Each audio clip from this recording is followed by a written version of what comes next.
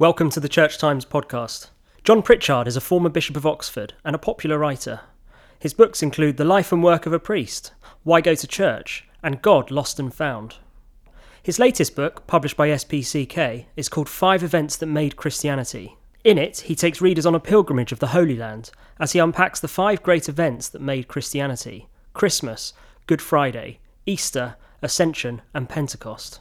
For each event, he explores what happened, what does it mean, and what does it mean for us now? The book is available to buy from the Church Times Bookshop, and we'll be publishing an extract from the book on the incarnation in our Christmas double issue, out next Friday. There's still time to buy a Christmas gift subscription to the Church Times. It's just £85, a 30% saving on the paper's cover price.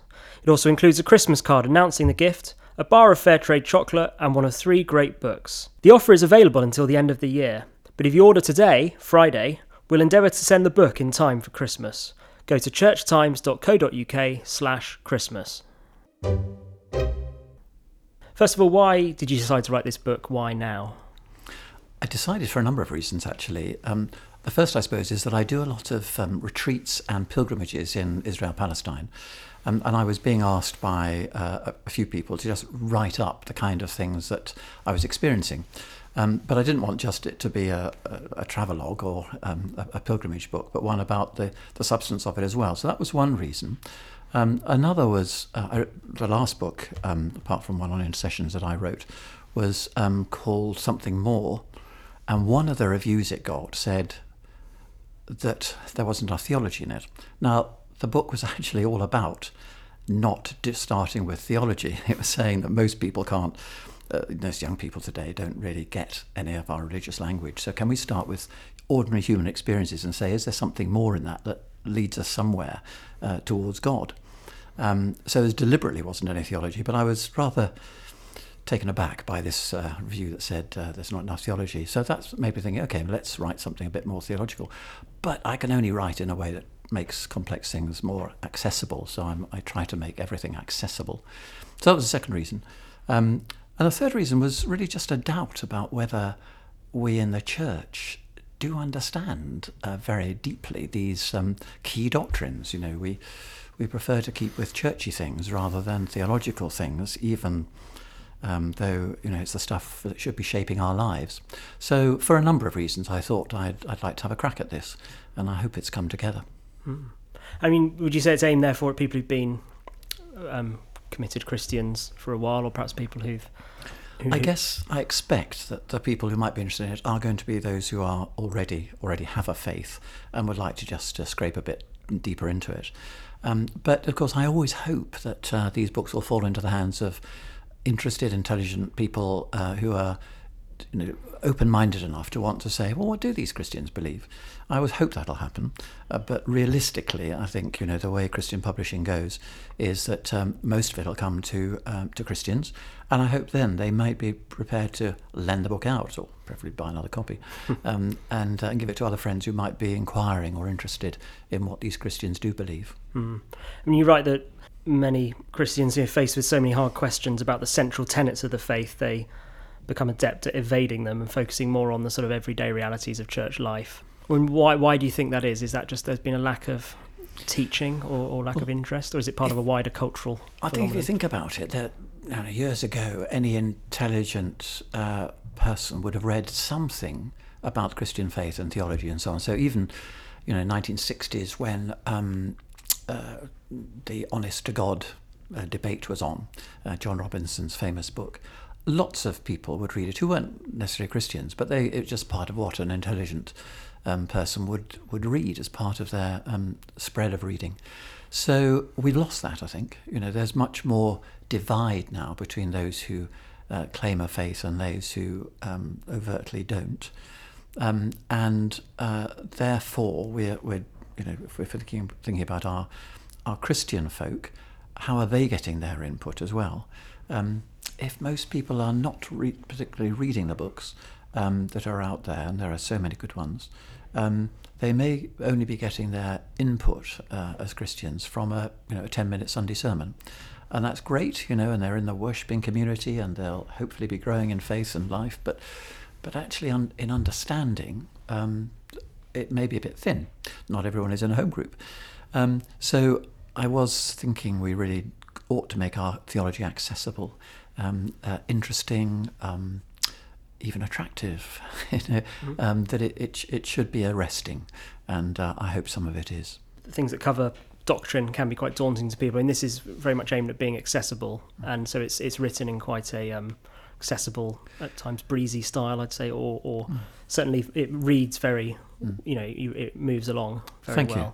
Well, I'm glad it comes along like that. I like the word breezy, yes, because I think I do intend to use, well, I do just use a lot of illustrations of images and hopefully semi-memorable phrases, to try to say this really is about life, and it's good and it's interesting, and how about it? So I try to make theology, to make complex things simple. And you say a bit about the structure. You have what happened for each of the, it's birth of Christ, I suppose, death, resurrection, ascension, Pentecost, and for each of those you have what happened, what does it mean, and what does it mean for us now?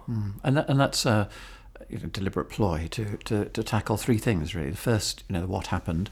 Well, we are interested in, what happened, and sometimes that's a bit hazy. But in fact, very often it's quite hazy. But let's look at what happened and ask some of the questions about it.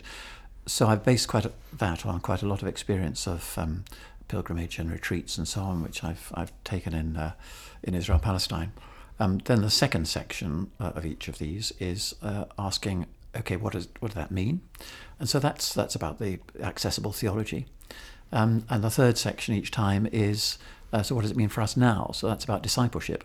So I hope in terms of, what do we take from the biblical story, and then how do we understand that in terms of approachable doctrine, and then how do we use that richness in discipleship? I hope it's quite a comprehensive little book in a sense.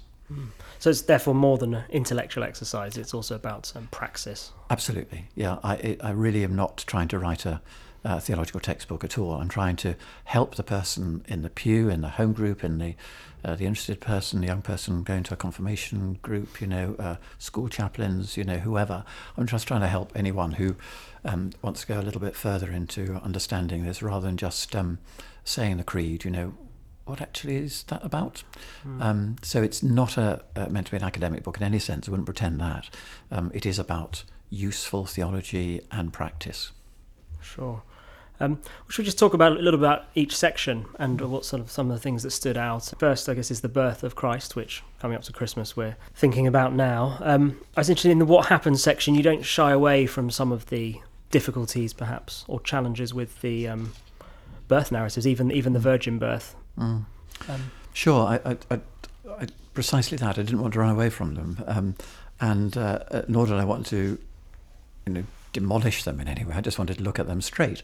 So, did Mary and Joseph live in Nazareth or in Bethlehem? Well, actually, we've got different accounts, and they come out. It looks different. When did this take place? And setting that in a historical perspective is sometimes quite tricky. Well, it is quite tricky. Or, where's the stable? Well, actually, it's a cave, so let's look at that issue. What do we make of the wise men? It's another issue. But then, yes, the virgin birth, I wanted to look at that because it's obviously part of our doctrine. But what is the virgin birth really about, is the question I wanted to ask. So I hope I've approached those without being scandalous, but being honest. And it's about generous orthodoxy in my case. That's always my aim. Right. You write about being genuinely puzzled by the virgin birth. Absolutely. And that it shouldn't be a litmus test for kind of orthodoxy. Yeah, that's precisely it. I'd want to say, what actually were those gospel writers wanting to say? They were wanting to say this child is God's child, in a sense, is divine.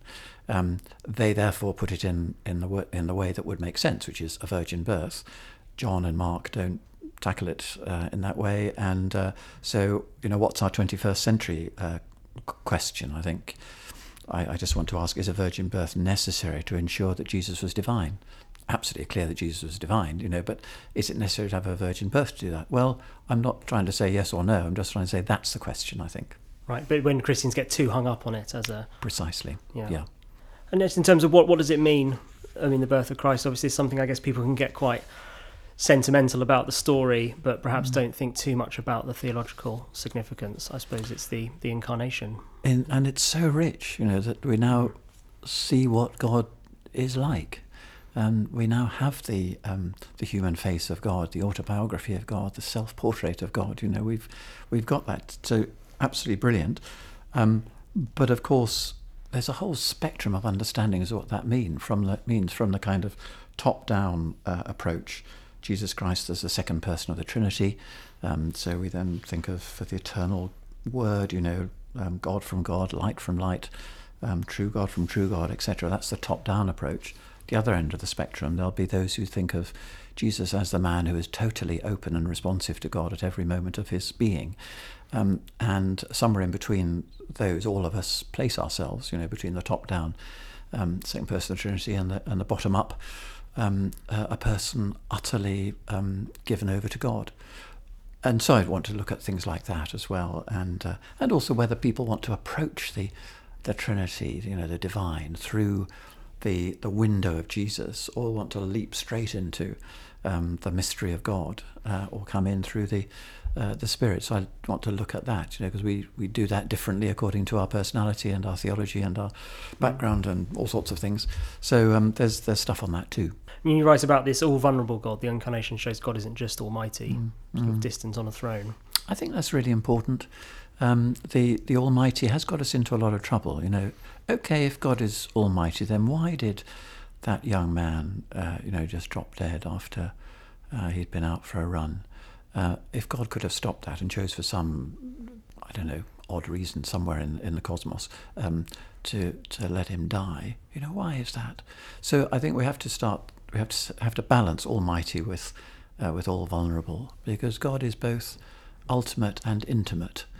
He's both, the one who contains all other being, all other things that exist, but is not a thing within that. So there's the all-encompassing ultimate God, but there's also the intimate, the God who is very close, closer than my breathing, living in my life. So I want to explore all those issues as well. But the incarnation really gives us a wonderful way into that. Not only do we know what God is like, we also know what human being can be like. What we can be like. We have a so much higher destiny than we often think, and I love to explore that idea of the humanity, Jesus, the one who's the kind of the end product of humanity, and that is the goal for all of us in a sense. We're not going to get there. We're not going to be Jesus, but we can be Christ-like. And of course, it also means the incarnation means that matter matters. That the stuff of this world matters. We're not talking about an ethereal, fluffy faith that we disappear into when we find it then gets hard. This is a real earthy God, a down-to-earth God. So there's lots of stuff we can get out of that. I was thinking about churches having lots more people who don't usually come to church coming through their doors in the run-up to Christmas and at Christmas itself. And they have this message to proclaim, which to a lot of the outside world is a sort of part of their national heritage. It's something quite sentimental. Do you think that message about this, matter matters, that could be something that speaks to people completely outside the Christian faith? I hope so. I very much want to emphasise first of all the goodness and the potential of human life and our creation, then distorted and messed up and so on. But a God who's owned our creation so fully is a God who we need. But your mention of a kind of sentimental thing. The danger is, I think, so often that people want to put the Jesus in the manger back into the decorations box until next Christmas, and they just bring him out again, so we don't let him grow up. But Jesus grew up, and so must we in our faith. We can't stay at that sentimental level. So there's a challenge there to let Jesus grow up and grow up ourselves. And do you agree with those who say that sometimes, particularly in the creeds, I guess we jump too quickly from the incarnation to the cross? And I know it's Sam Wells who I think you mentioned in the book what he says about the significance of, not even before Jesus' ministry, his 30-odd years growing up, learning, being a carpenter, do we attach enough theological significance to that? No, I don't think we do. And Sam draws that out very well about the God who is with us, who was with us for 30 years before he did anything for us. And that 30 years of owning our life, getting to know what it was like to be a member of a family, to how to earn a living, how to be part of a citizen in a small community, how to rejoice with those who were having good times in the village and those who weren't, lamenting with them, just going through ordinary stuff. And then came the ministry. But it's also really important that we grasp that this God who did things with us is always with us, and I think I think I explored that as well, about what does it mean to know Christ. Because again, I think there's a spectrum. There's, from one end, you can be saying, this Jesus is an extraordinary figure who I have a personal relationship with. He's a friend. I can talk to him at all times. Absolutely. Further down the spectrum, you say, well, yeah, not a friend certainly, but also just a fascinating figure. One we have to grapple with, one we have to listen to, when we have to ask that question: what would Jesus do? So it's the kind of the Christ of history. So you've got the friend at one level, the Christ of history in the middle, and you've got a kind of a much more ethereal kind of a Christfulness of life, the sense of a Christ spirit who is with us at the other end of the spectrum. So again, people can have all kinds of different understandings of the withness of Jesus, the Jesus who is with us still. Right. There's no one size fits all in that sense. Nope. And should we move on to the next part, the killing of Jesus and what happened? I suppose in the gospel narratives perhaps here are a bit more straightforward than the birth narratives in terms of what we know or the historical sources. They are, absolutely, and gosh, they're so powerful. But I also write in the first section about what happened, about what a confusing experience it can be when you actually go to the Church of the Nativity of the Holy Sepulchre, and how difficult the first time pilgrim finds it to find Jesus, the cross and the resurrection in that. So there's quite a bit there about coping with that. But yes, the facts I think are more easily displayed. And the key thing for me there was the second section, really. What does it mean? Because although I'm very keen to say that this is like it's like extraordinary beam of light coming onto a diamond and then being refracted in all kinds of different colours. None of these are explanations of the cross. They're just ways of seeing the richness of the cross, because it's not a problem to solve. The cross, it's a mystery to enter, and to experience all those different ways. So I write about some of those ways. They're not meant to be theories of the atonement. They're just meant to be some of the ways that the Bible explains the cross, and I just wanted to explain those. So essentially, but they're all about love. So it's about love as substitute, and there's strengths and strong weaknesses in that as well. Love as example, very powerful image, and love as victor, which is a strong theme, I think. Though one maybe some find it hard to understand. Principalities and powers. And also love as participation. The cross as a place of participation of us in our witness with others. So there's a whole lot of stuff there that I hope is helpful in trying to unpack the glory of this wretched but magnificent event. I mean, there have been fierce debates in the church, even quite recently, about the atonement. And I mean, did you think it seems for some, in some traditions, their theory of the atonement almost becomes the gospel? And something that they will, yes, I think that's right. Split for or anything, Yeah. And I think that's again very, very sad, because I think, as I'm saying, that the cross is too rich to be reduced to one simple diagram or approach. It is there are elements of truth in all these different images, but Paul is using just contemporary social images that are all lying around, and he's saying, how can this help us to understand this thing? And he uses lots of different images, not just one. So I'm appealing for us to do the same. And perhaps what it means for us now. You talk about, I think the role that Christians in the church can have in challenging evil. Indeed, and this is our, it's a vocation. It's an actually compelling vocation to confront evil. We can't just sit silently. Jesus confronted evil, and yes, he absorbed it, and so took away its power. But he wasn't just going to roll over and say, "Oh well, that doesn't really matter. I've got other fish to fry." This was what he took on, and Christians therefore need to take on evil wherever we see it. So it has social and political implications, some of which I try to draw out here as well. The evil around us, gosh, where do you start? But we also have this gospel, it comes through absolutely clearly, of reconciliation. So it isn't, although we confront evil, we don't, in a sense, take sides where there's legitimate disagreement. We try to bring people together, to hold people together. I try to illustrate that in a number of ways, and so some moving examples, I think, there. Hope that helps. But also, I wanted to say there about, I think the death of Jesus shows us how to die to ourselves, how to die, in a sense, into Jesus, so that our life is just totally wrapped up in his. The film of Gods and Men I use as an example there, which I think is very powerful. Buy the book. Okay, resurrection. Moving on. You talk here about how the Gospels move into quite uncharted territory, no longer referencing the Old Testament. They're just in entirely new language.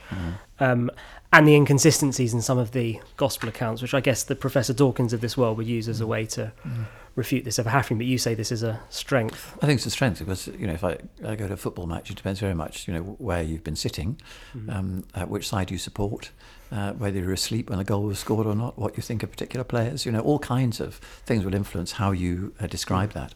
So I think if all the accounts agreed, then you'd say that's a fix. But they don't agree. It isn't a fix. It's the witness, it's different witnesses of an extraordinary event, which Rowan Williams talks about as kind of parallel to the Big Bang. Second Big Bang. Absolutely. So, this is huge. This is the engines of creation being put into reverse. What's going on? This is massive. So, I think the different accounts are necessary. But you say, I think, that they all agree on the empty tomb, for instance. Yeah. It's just other things about how many people were there or something. It's about the agreement on the core thing. The tomb was empty. Jesus was encountered in all kinds of different ways and times. These disciples were utterly changed from these scared group of young men who were hiding from, in case they had the same fate, and they moved into world changers. The existence of the church today, the experience people have of the living Jesus, all these are irrefutable, I think. But historically, I do think the empty tomb and the appearances are without doubt. And in this old question, which has been debated for centuries, about is it a physical body, Jesus' risen body, or is it a spiritual body? But you say both. Yeah, I'm happy with the term spiritual body, because that seems to me to combine spiritual and physical. Body is usually to us physical, so I think that's a spiritual physical. Yeah. And I'm not wanting to kind of pursue that to pin it down QED. I understand it. Of course I don't. Nor did Paul, but he said that spiritual body was the best kind of language he could find to use. So I'm happy to leave it with Paul, as it were. But I do think, as we go on with quantum physics and with the uncertainty principle and the fact that, in a sense, 90% of anything we touch, like a table, actually is empty space. All these things indicate a much more opaque understanding of reality. So I wouldn't want to say that this could not happen. We now have much more, I think, scientific framework to be able to say something extraordinary happened. We're not going to understand it, but let's just let God's mystery be God's mystery.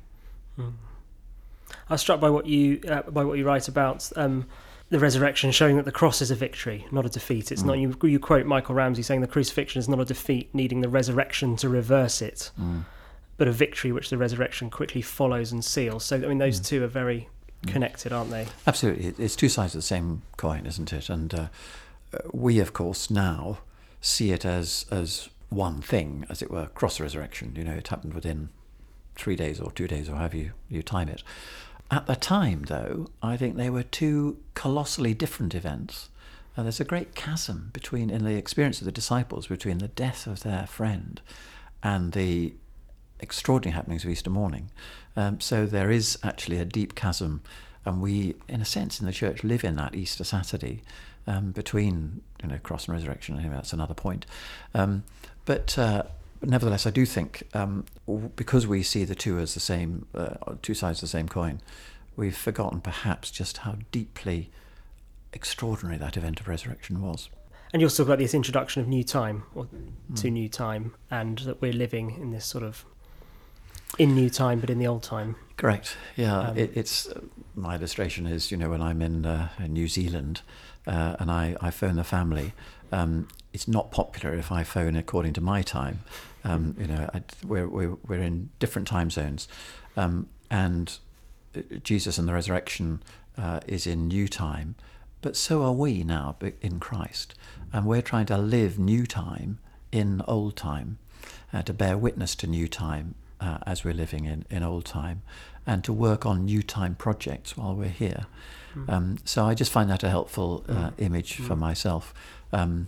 And it probably borrows from something of Tom Wright's. Indeed, Surprised by Hope and books like that. And also some of these new time projects may not be so obviously churchy. I mean, you talk about many. Could you give some examples of things that people could be doing which are bringing in the kingdom? Absolutely, because God isn't, thank goodness, limited by the church. God's concern is the kingdom, and God will use whoever, whatever instruments of new time are around, and that will be very many good people who don't have a faith or claim even to be atheists, But I think if they are doing the things of grace, compassion, justice, peace, love, if they are doing those, they are actually contributing to the kingdom, and so God will use all His available resources. Okay, shall we move on to the Ascension? This is where I've had my 5-year-old son say before what happened to Jesus after he rose from the dead. And he seemed to find it fine to say he went up to heaven. But I know as I got older, I found that at times embarrassing to say because it does sound quite out of this world. And perhaps we, take it too literally. How do we approach the Ascension? Yeah, and we don't want to say something that then has to be unlearnt by a child later on, do we? It's a very difficult one. Now, I think I would want to say this is just the end of Jesus's life with us. We don't know how that ended. We have a picture of an ascending Christ, but neither the Archbishop of Canterbury nor the Regius Professor of Divinity at Oxford think that means that Jesus shot up through the stratosphere and emerged in some unknown cosmic place. It isn't that kind of event, but it led the disciples to complete conviction that they had seen Jesus physically for the last time. So I'm happy to let that be and to say that in a sense what happens in the Ascension is Jesus returns to his place and we return to our place. Jesus' place is with the Father, and so we have the images that we're used to in creeds and so on the right hand of the Father, etc. But Jesus' place is in God. Our place is on earth, to get on with the New Kingdom projects. So that verse, God is in heaven, we are on earth, therefore let your words be few. I'm rather fond of that. It was a clarification because for 40 days disciples hadn't quite known what was happening. That Jesus was here and then he wasn't, and he was that place and then he was another place. And they didn't know what they were supposed to do in all of that. From this time, they return to the temple praising God. They know what they've got to do and they get on with it, and they turn the world upside down.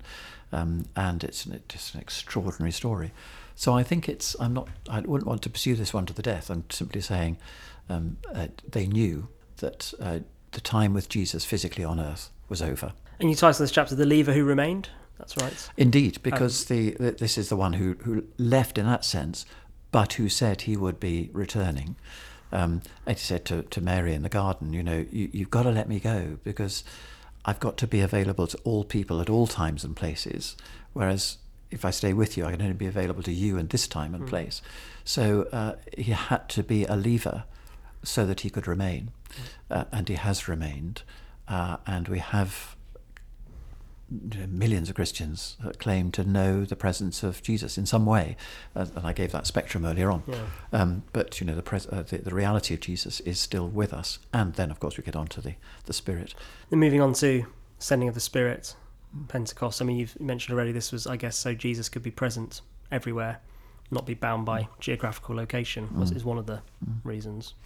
Absolutely, so that the Spirit could empower us, because the disciples were delighted to find Jesus around the place, but they weren't actually doing very much. They needed the clarity of knowing it's their job, and then they needed the power and authority to get on with it, because I think we sometimes don't realise, again, just how it's the same Jerusalem that was so scary beforehand, before the crucifixion. It's that same Jerusalem they're in.